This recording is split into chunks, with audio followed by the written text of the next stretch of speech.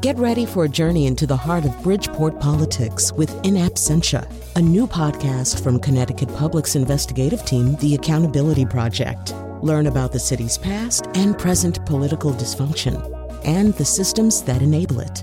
Tune in wherever you get your podcasts. Funding provided by Joe Zimmel and Valerie Friedman.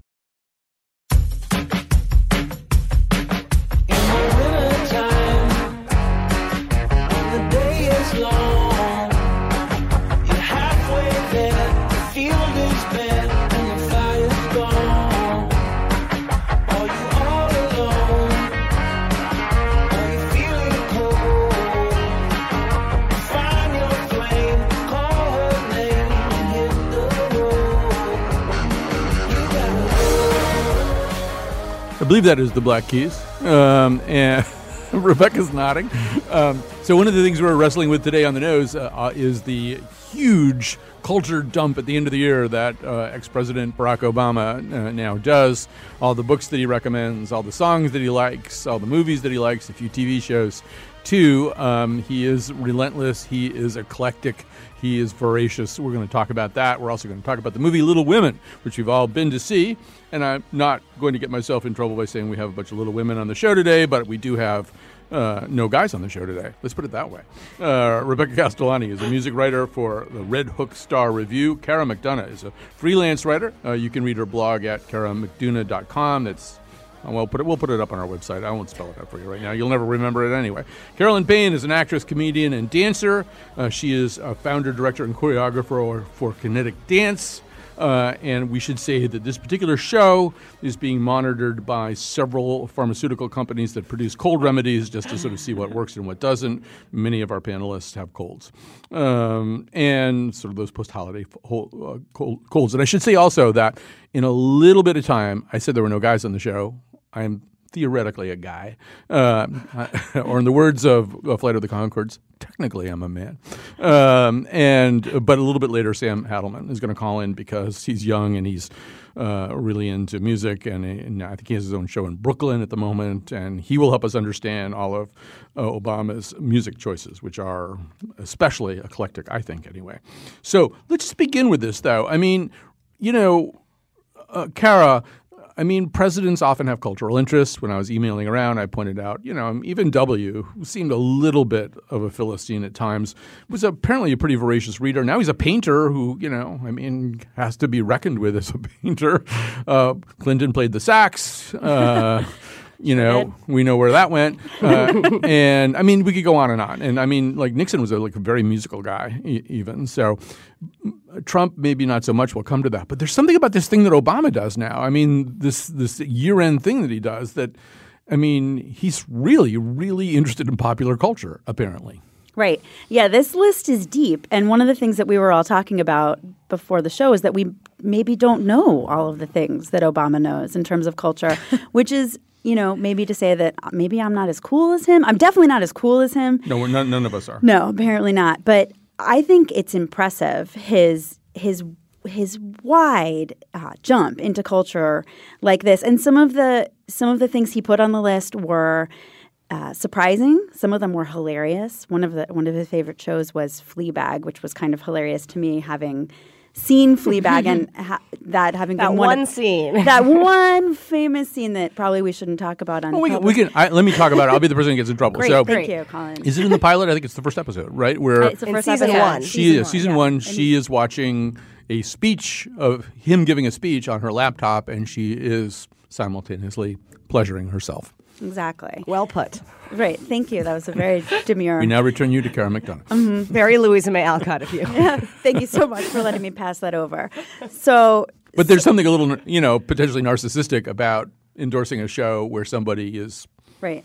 Anyway. So obviously. He was careful to endorse season 2, though, and not season 1. So I think he's aware. So nobody touches themselves. That might have been a little bit of a joke. But maybe that's how he became aware of the show. Yeah. Like his a daughters lot of people were like, started Dad. watching season 2 first. His daughters would have been really freaked out by that, I think. Someone had to tell him about that scene. Someone had to. I hope it wasn't the daughters. Oh, I'm sure it was. Somehow I feel like So since Sam is going to call us up pretty soon and help us out with music, maybe we can say a little bit about movies. Again, here, I watch a lot of movies, and we do a lot of shows about movies. There was at least one title here that I didn't recognize at all, had to look up. A couple others that are really pretty esoteric. I mean, I'm assuming everybody sends him screeners, and so he has everything. A few of them are actually technically 2018 movies, if you want to split hairs. But the list is American Factory, Amazing Grace, Apollo 11, Ash's Purest White, Atlantic's Birds of Passage, that's the one I had to look up, Booksmart, Diane, The Farewell, Ford versus Ferrari, The Irishman, Just Mercy, well, most of us can't see Just Mercy yet, The Last Black Man in San Francisco, Little Women, we'll be talking about that in a second, Marriage Story, Parasite, The Souvenir, Transit. So, I don't know, Rebecca, you're a pretty avid movie consumer. Yeah, and I know like 4 movies on this list. No, you know half of them. I don't have the music and some of the books, but yeah, I mean, it's funny to think of Obama watching Booksmart. That was another one that I was like, I can't really picture that. To be honest, I have trouble picturing Little Women too. Daughters.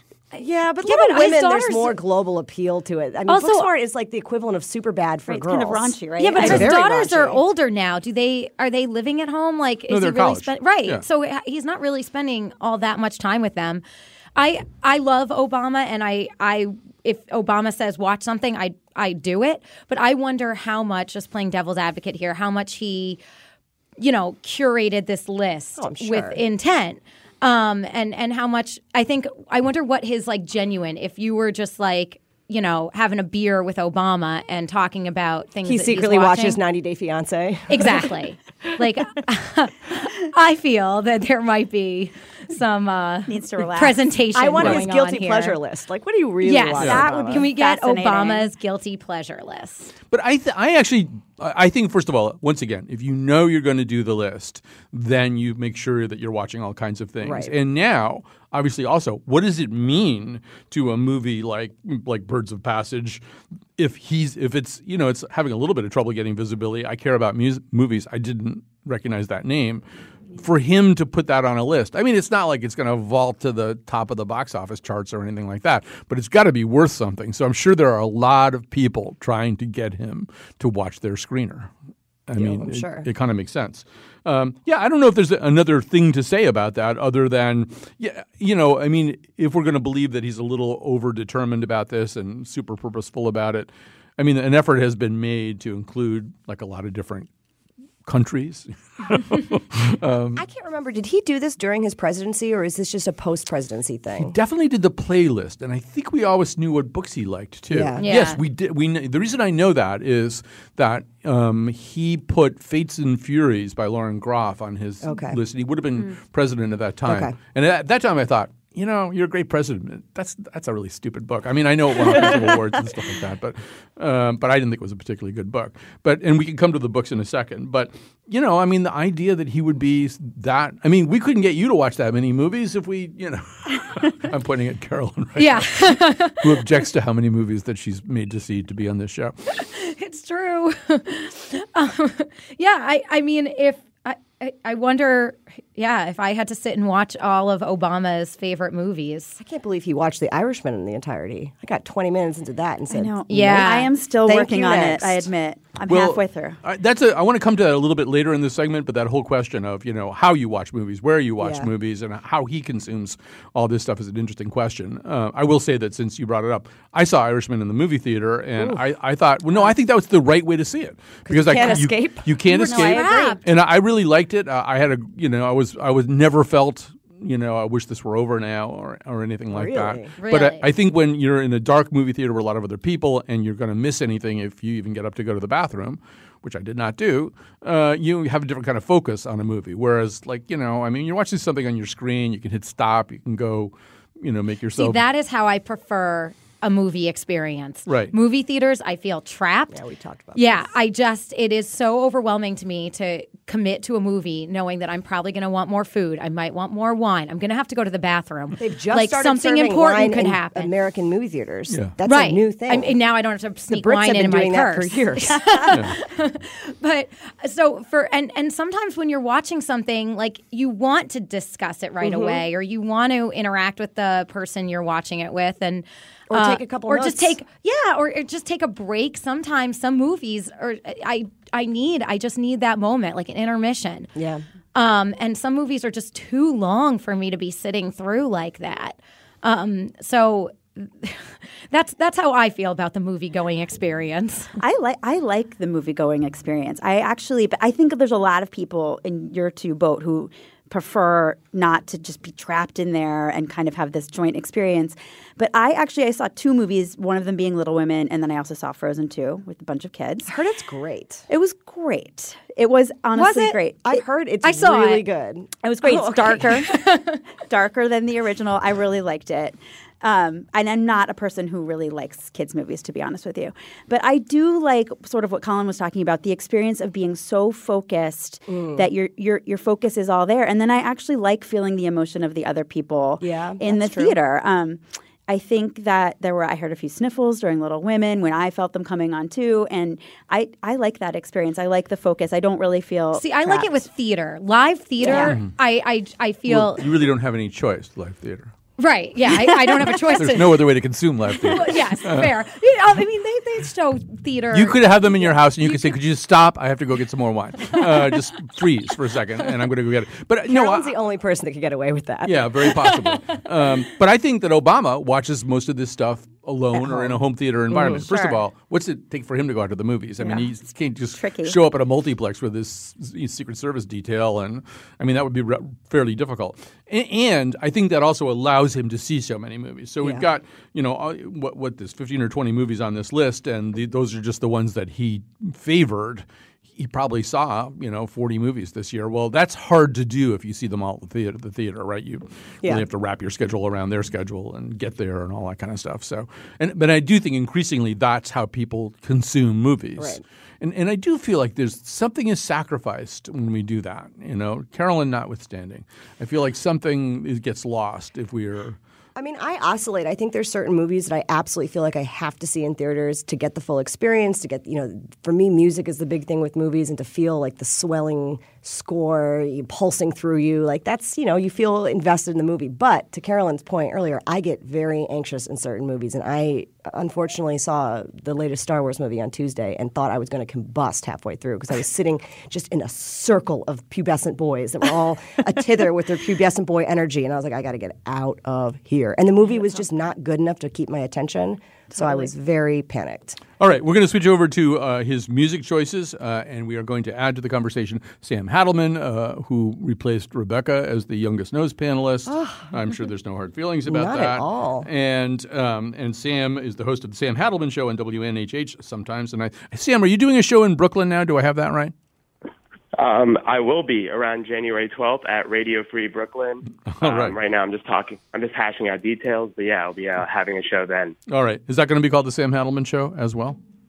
Yes, sir. All right. And he's a Fordham graduate student also, and Sam is certainly when I was listening to Obama's playlist, I thought, what does this remind me of? And then I thought, it reminds me of the playlist that Sam sends me on my phone from time to time. It's full of songs that I don't really know, and I probably should know. So this is a very long list of songs. I'm not going to read them all. Some of them are by very recognizable artists who we'll be talking about, and some of them are not. Some of them are by people, at least, that I never heard before. Let's play A1, which is by Burna Boy. The song is Anybody. That can kind of get us going.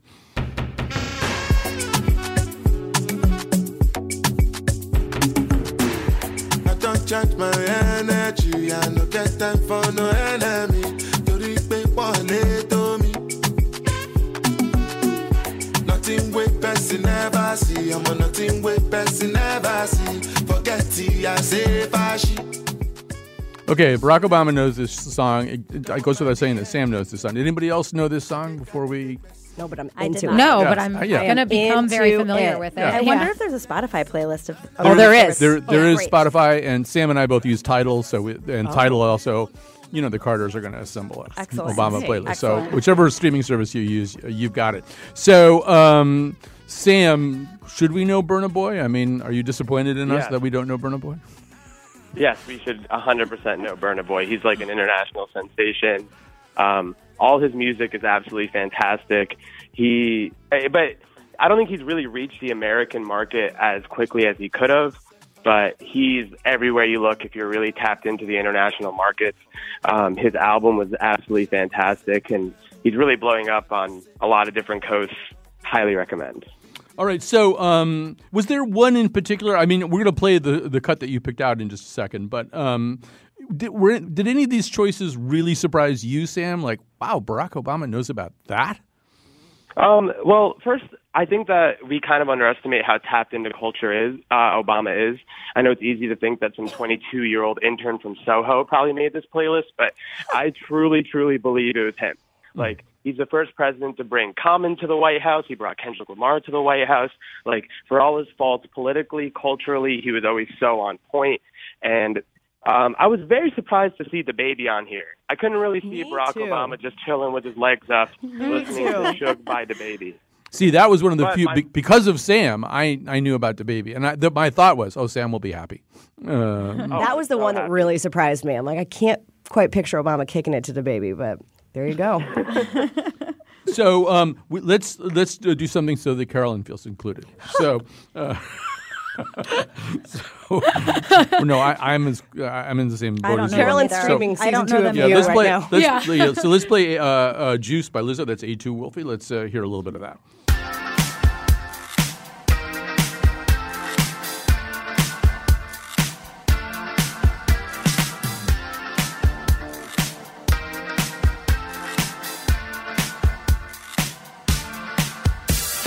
Mirror, mirror on the wall, don't say it 'cause I know I'm cute.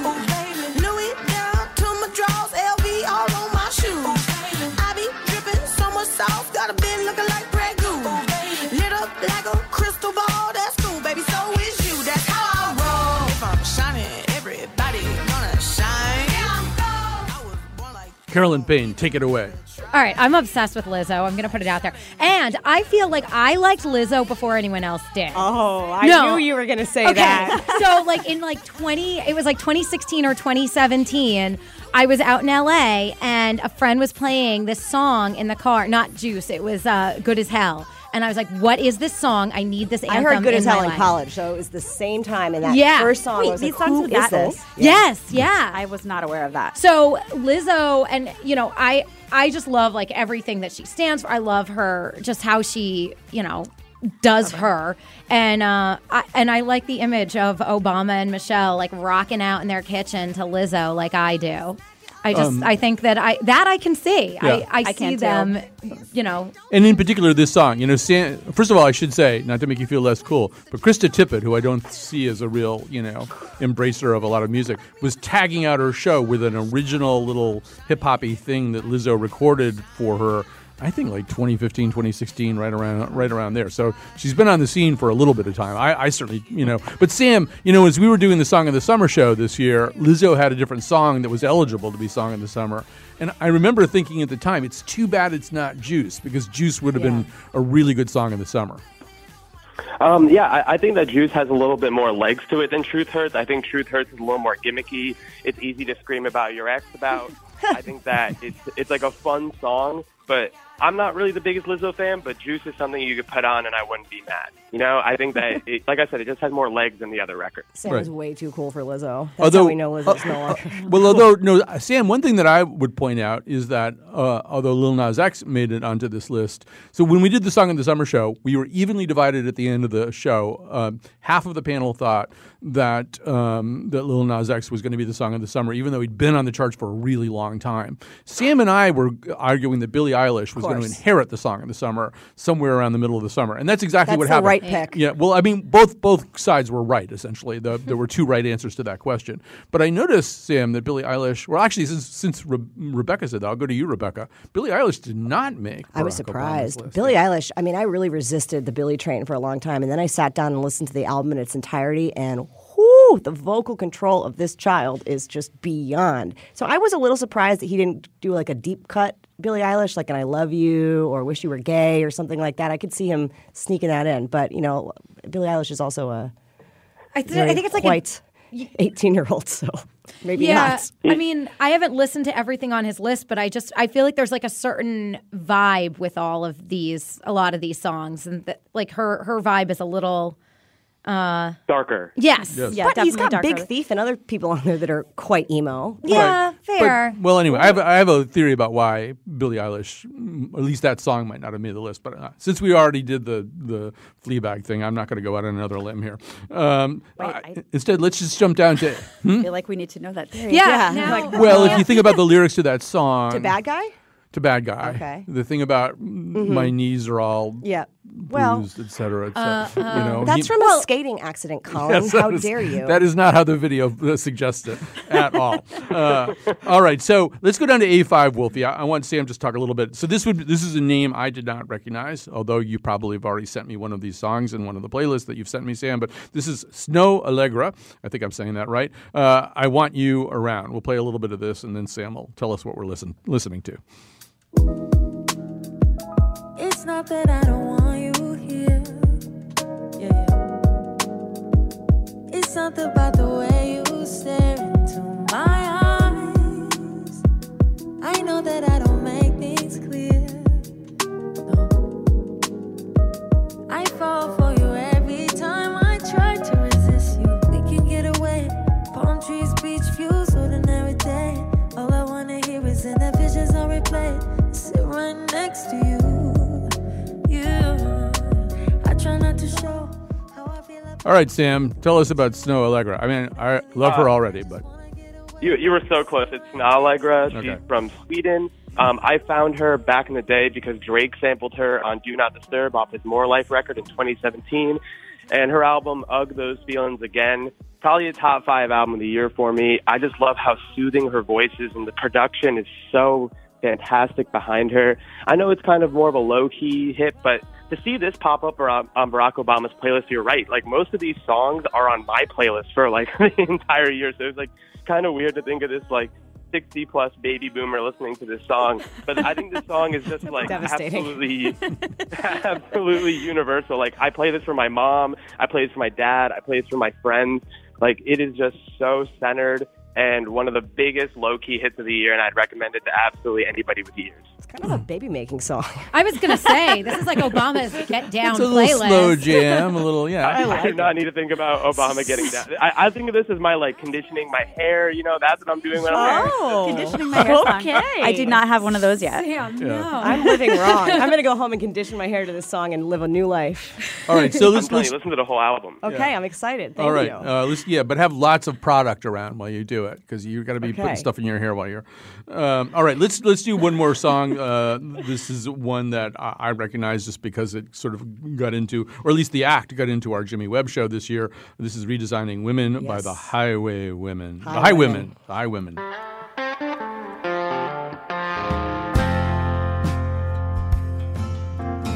Full-time living on a half-time schedule.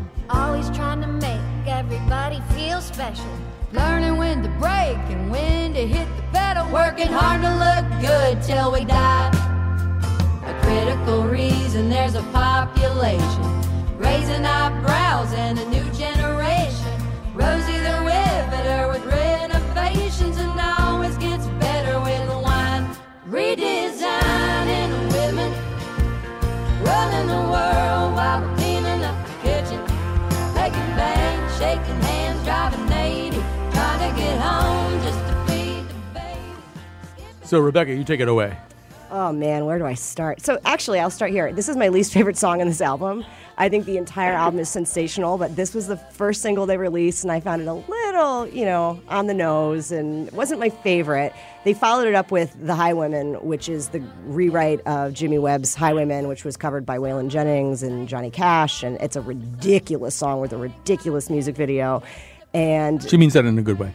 Well, No, or not. literally, it's about highwaymen dying in ridiculous ways, one of which is falling off the Hoover Dam, and then Johnny Cash is the starship captain who just blasts off. It's super weird. So Brandi Carlile and Jimmy Webb rewrote this song, and it just... So I'm surprised he didn't pick that one, because the song is just from the opening lick, just gives you ultimate goosebumps. I saw the Highwaymen make their Newport Folk Festival debut. It was actually their first performance ever together, and it was not a dry eye in the room. It's a really wonderful collaboration. There's not a lot of women country supergroups, so it is exciting to see what's in store for them. The talent, especially Amanda Shires and Natalie Hemby, who are the two probably more underground of the four. The other two are Brandi Carlile, who I hope everybody knows, and Maren Morris, who's had a huge year.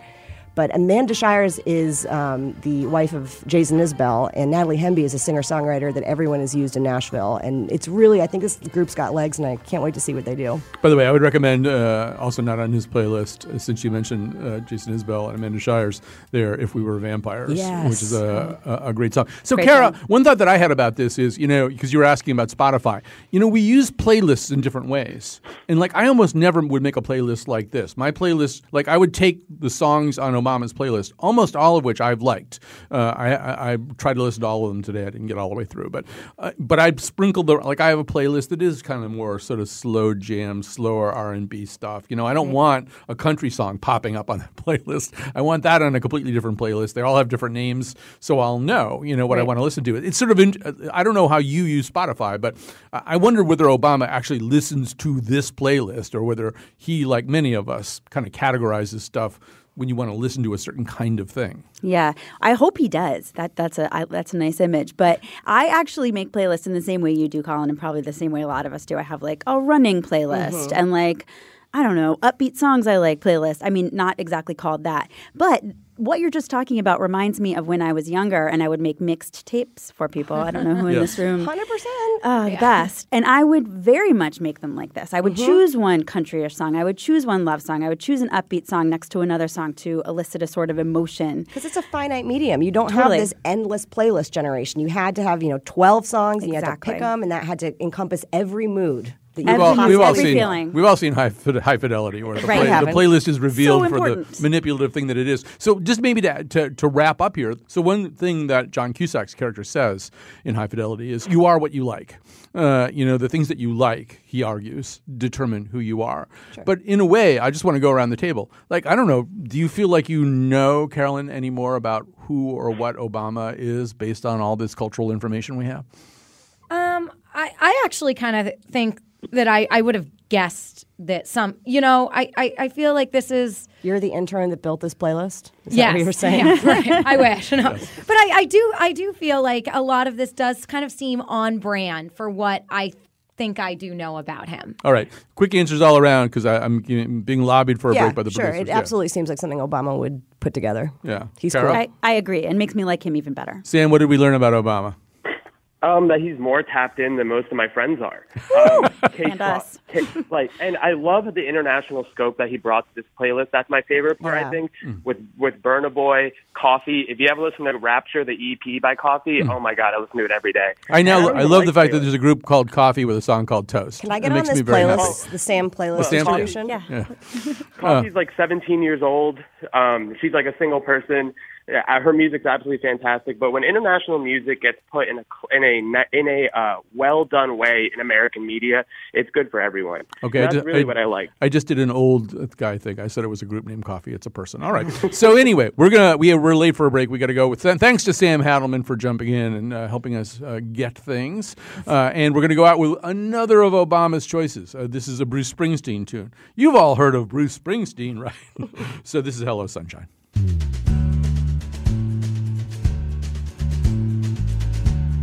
Had enough of heartbreaking pain.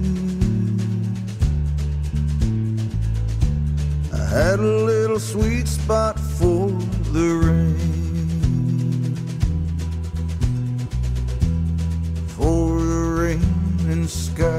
of gray. Hello, sunshine. And we're back. We're back with The Nose. I'm Colin McEnroe. This is the Colin McEnroe Show. I'm supposed to say that from time to time. Rebecca Castellani is a music writer for Red Hook Star Review. Cara McDonough is a freelance writer. Carolyn Payne is an actress, comedian, dancer, founder of and choreographer of Kinetic Dance.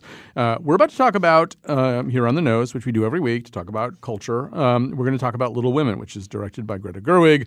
Let's hear a little bit from it. This is B1 Wolfie, so you're going to hear the actress Florence Pugh as Amy March, one of the four March sisters, and Timothy Chalamet, as Theodore Laurie Lawrence. I've always known I would marry Rich. Why should I be ashamed of that? There's nothing to be ashamed of, as long as you love him. Well, I believe we have some power over who we love. It isn't something that just happens to a person. I think the poets might disagree. Well, I'm not a poet. I'm just a woman. And as a woman, there's no way for me to make my own money. Not enough to earn a living or to support my family. And if I had my own money, which I don't, that money would belong to my husband the moment we got married. And if we had children, they would be his, not mine. They would be his property. So don't sit there and tell me that marriage isn't an economic proposition, because it is. It may not be for you, but it most certainly is for me. And therein she states an idea that I think runs through, kind of hums through this movie. But I just want to kind of go around the table and just kind of take your temperatures a little bit on what struck you about this movie. Cara, since you brought the big, huge, edition of Little Women with you, you get to go first. Thank you. That's a good reward. So I loved it. I loved this film version of Little Women. I did read it. I feel like I've seen a bunch of film versions, which I had to check myself, but then I realized there have been a bunch of film versions. Yes. That's correct. I love this version. I thought it was delightful. Just, the images, the actresses, the acting. I thought it was a great reminder of what this book and this story is all about, which is staying true to your spirit, and how that is a wonderful thing and a thing that all of us should do more of, in addition to it being about, women and women's rights and the time period that it was written. And yeah, I loved it. I also thought it was hilarious in points. I thought it had some strong messages about marriage, which we just heard one of them about how marriage can be soaring and romantic, also annoying and plotting, and also a financial transaction in this time period. All right. Rebecca, how about you? I think the biggest takeaway I had was the treatment of Amy March in this movie. I remember the first time I read Little Women hating Amy. And I think we're really kind of supposed to in the book. I mean, Amy, is constantly taking things from Jo, and Jo is our heroine. Everyone is supposed to side with Jo. Amy, burns the manuscript, which even in this movie, I just was like, oh, Amy, why would you do this? But Florence Pugh brought such pathos to this character and really captured the growth of a young woman from kind of like a bratty, materialistic 12-year-old to a woman that really understands the world and her position in it and how tenuous that is. And there's this wonderful scene between her and Meryl Streep, who plays Aunt March, talking about how she's the family's hope now. And just the way Florence Pugh emotes during that scene, you can see the wheels turning. And I just think that she brought such pathos to the character. For the first time, I felt like she and Laurie deserved each other, and it was not some great injustice that Jo and Laurie didn't end up together. I thought that the treatment of Professor Bear was great. He was much hunkier and sexier than he is in the book, and I think that was good for Jo. So I thought Greta Gerwig's choices were fantastic. I think it enhanced the source material, which you do worry about with these adaptations. I think the time jump, a lot of the times time jumps in movies I think are trying to achieve more than they actually do. But I thought it was really effective in this use. I mean, it really kept you interested and carried through the story. You didn't just have this long swath of their childhood followed by the domestic, Good Wives was the name of part 2. It kind of gets rid of that and blends it all together, and you can watch these women mature. And I thought just the acting across the board. I mean, Saoirse Ronan, next Meryl Streep. We should say, actually, before we go to Carolyn, let's play one more clip here. Saoirse Ronan, who's nominated for a Golden Globe and I think has a fairly good chance of getting one on Sunday night, and will doubtless be nominated for an Oscar, too. I mean, it really is in some ways an ensemble movie. In other ways, it's really her movie. Yep. And so let's hear a little bit of her. I just feel like women, they have minds and they have souls, as well as just hearts. And they've got ambition and they've got talent as well as just beauty. And I'm so sick of people saying that love is just all a woman is fit for. I'm so sick of it. But I'm so lonely. Carolyn Bain, you have the floor. Okay, so we'll all be glad to know I didn't hate this. This falls into one of the few movies I've seen for the nose where I can honestly come on here and be like, all right, it was worth seeing. I read the book as a kid. I'm not like a huge Little Women fan. But one of the things I liked about this movie is that it didn't ruin the book, and it approached the book in a really interesting and new way. I liked the time jump. I'm hardly ever a fan of that in movies because I find it like it's a little bit like discombobulating or like gimmicky. Inspired by Dunkirk, I guess, and the way that moved around. Yeah, I read that, and I mean, it really the way that all played out was very effective for this story and to staying true to the text in that way. And I thought like the acting performances were really good. The Florence Pugh, who I discovered earlier this year in Midsummer, which was great. Yes, and she's an actress that just from seeing that movie, which was so weird but really interesting, she was the takeaway for me as like, wow, she can really carry something and be interesting. And I agree that a character like Amy, who I hate that character in the book,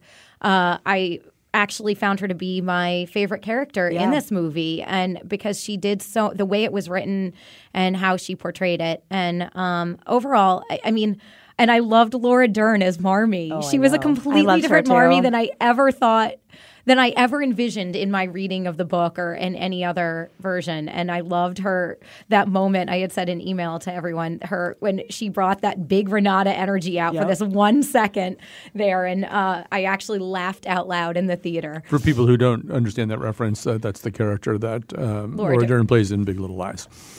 They were on two of our three panelists today had their own podcast about yes. I'm not going to have too many opinions about this because I think it's a lot more interesting to hear how women react to Little Women. One thing that I will say, for people who haven't seen it yet, the time jumping doesn't happen a couple of times. It happens nearly constantly. So scenes unfold for 5 or 6 minutes, and then without much warning, you're cast either forward or backward in time. Sometimes the scenes are incredibly short. I think the thwarted proposal scene is like maybe not even more than a minute, probably. That's prolonged, first when she gets sick and then when she dies, that's all chopped together in a way that's very hard to distinguish, but it worked. I found it confusing. I often was, I think it's a very interesting technique, but I don't want to be sort of like counting on my fingers going, wait a minute, we were just there, now are we back to is Beth still alive? I don't want to be asking myself all these questions about where we are. I thought it was done to a point where it was a little bit disorienting, but it could be just that I'm a confused old man. I think there was a comment, though, about the continuous evolution of a family and how that your past informs your present and vice versa. Yes. And there is, it's not nonlinear, a family. A family is everything that happens to it, and you carry that with you, and that changes. And the sense of memory with it. When Joe wakes up next to Beth's bed and goes down, she panics because Beth isn't in the bed, and she goes downstairs and it's Christmas and she's there. And then, the next scene is Joe waking up and Beth is gone. Yeah, that was so powerful to put those two together.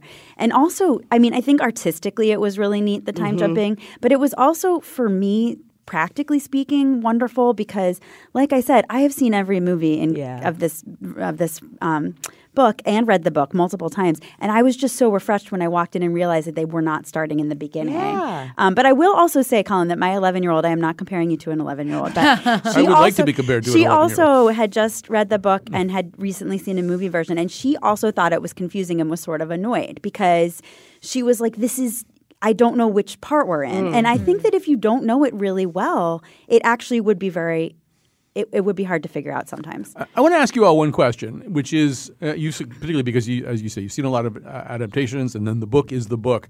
So, and I don't think this is a spoiler. How do you spoil this? I was going to say, are we cool with spoiling Little Women at this point? Over 100 years old. That's right. If you don't know what happens to Beth. Beth dies. And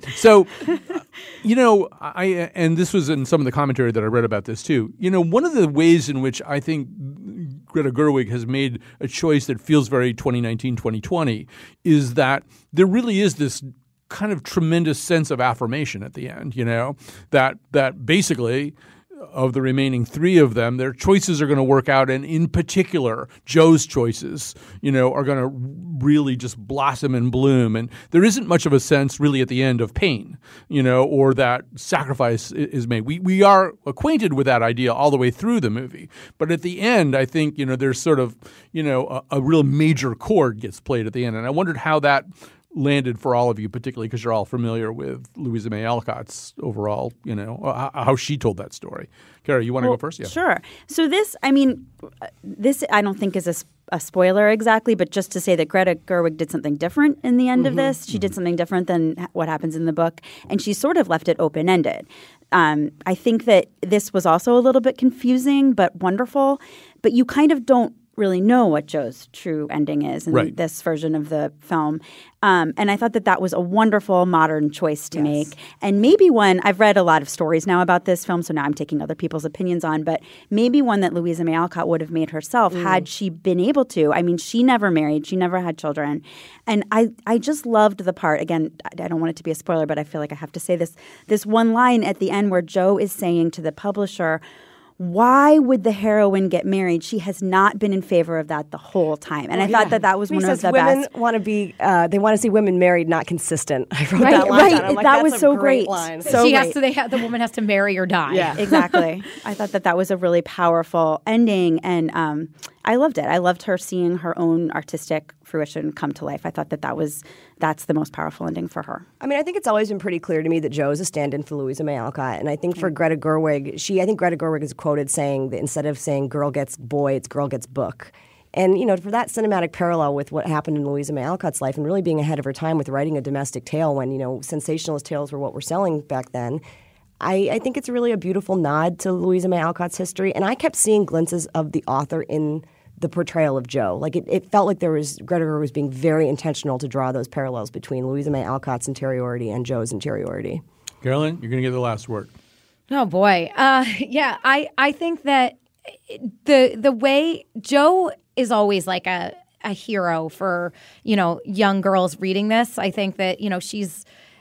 And this movie really makes her stand out that way, where it has that like, I don't need a man, I don't need to deal with any of this, and she focuses. You get that like sense of self where she's looking to complete herself, and I think that's the message I think that the book strongly tried to do, and I think this movie really like lands that in a way even deeper, like what you said, Carol, more than Louisa May Alcott may have been even able to in her time. So we're going to wrap up here. Just actor-wise, I want to quickly say that if you like Florence Pugh and you want to see more, she actually is the star of a television adaptation of Little Drummer Girl.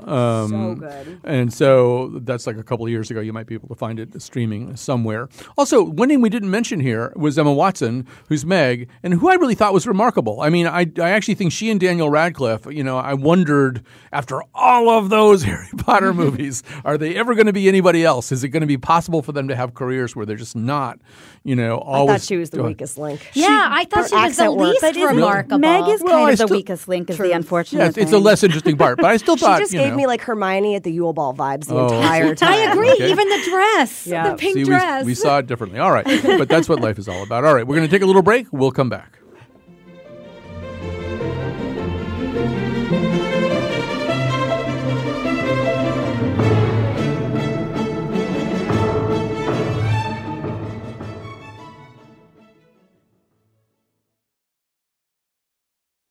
All right, so I've got to say a few things here. First of all, thank all the people who work on this show. Kyone Wolf has been making the show sound great and helping get all these clips.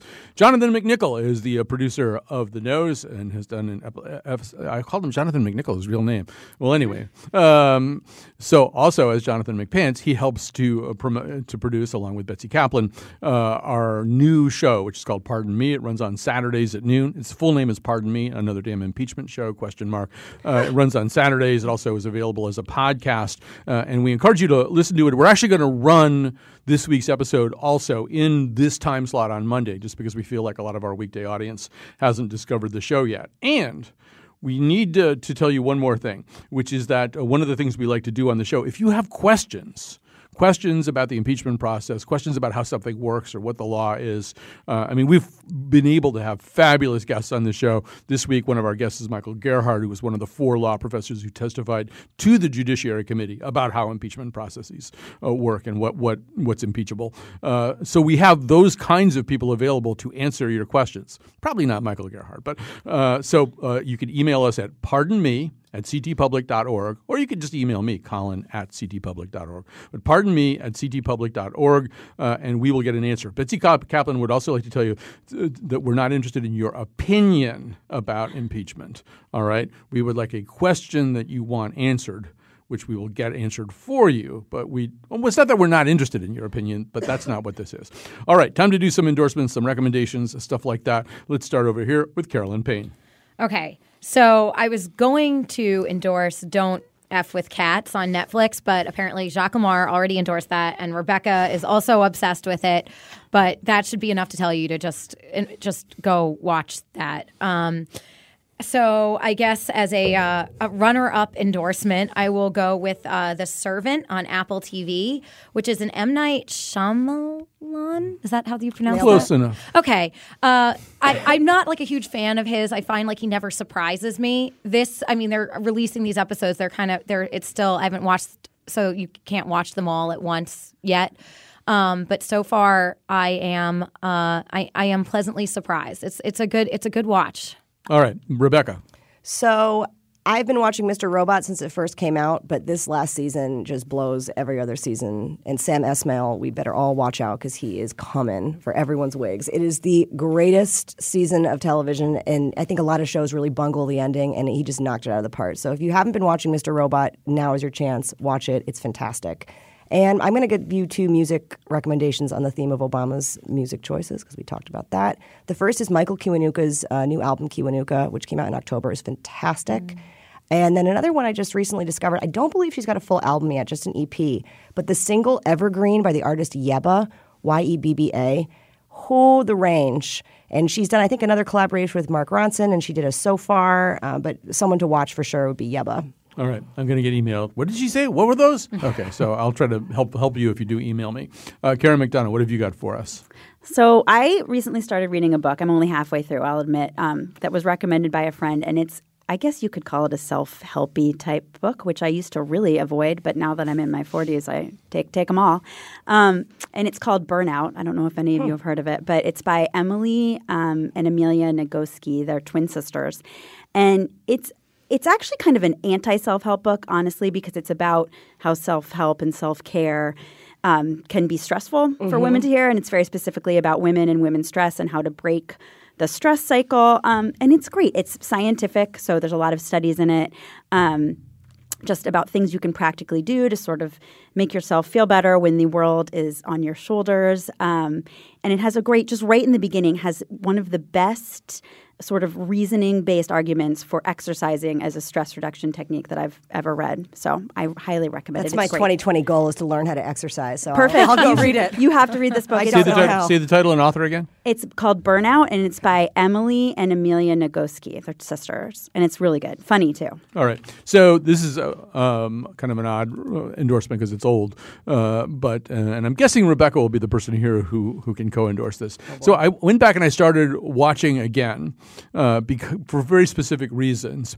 Battlestar Galactica. You knew. Yeah. And so Battlestar Galactica, if you haven't watched it, no matter how you feel about sci-fi and stuff like that, it's really, really interesting. And if you do it, and you can get it, there are a lot of sort of streaming channels, the streaming version of sci-fi and stuff like that. There are a lot of them. You have to sit through some commercials, but there are a lot of ways to get Battlestar. It's my now favorite show because Game of Thrones bungled the ending. Right. It's so good. And it really was a response to 9/11 and a lot of other things too. It is in many ways, in some of the ways that Game of Thrones was good and interesting at times about politics, Battlestar Galactica is even better. It is so smart.